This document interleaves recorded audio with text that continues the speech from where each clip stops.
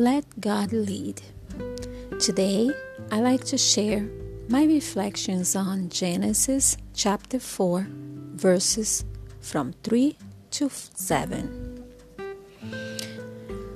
When it was time for the harvest, Cain presented some of his crops as a gift to the Lord. Abel also brought a gift, the best portions of the firstborn lambs from his flocks.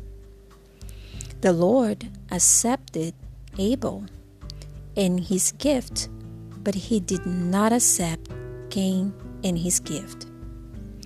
This made Cain very angry, and he looked dejected. "Why are you so angry?" the Lord asked Cain. "Why do you look so dejected? You will be accepted if you do what is right. But if you refuse to do what is right, then watch out. Sin is crouching at the door, eager to control you, but you must subdue it and be its master." Amen. This is one part of Genesis that I have always read this story of Cain and Abel many times. This was not my first time, but I confess that this time, this story, this verse touched my heart in a different way when I read the word "some" and "best portions." And that was in this portion when it say that Cain,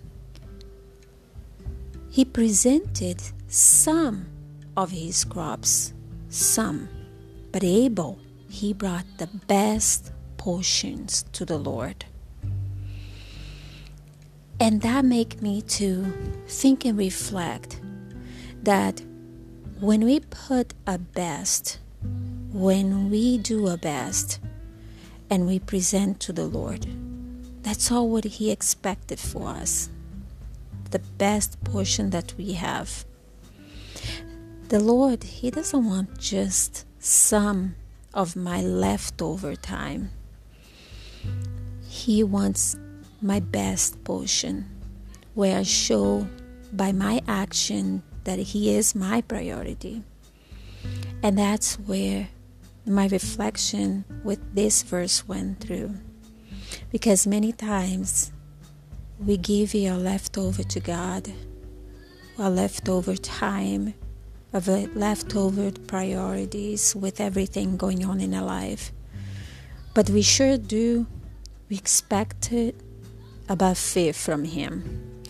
And we expect Him to be serving us when we need, with what we want, in the time that we want, with everything that we want. But of course, when we have a portion to give it to Him, which is our time, we definitely don't find this time, we find the heart.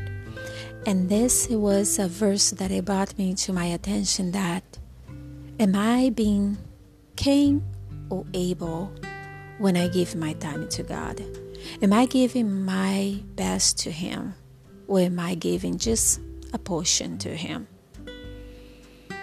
And this reflection, this verse touched my heart to remember and to always keep priority where the Lord should be my priority. He should always get my best time of my day, because He said in His words that when we first serve Him, when we first do what He wants, everything else will be what should be. Everything else will be in the right place. But everything have to start with Him. And He has to be my priority.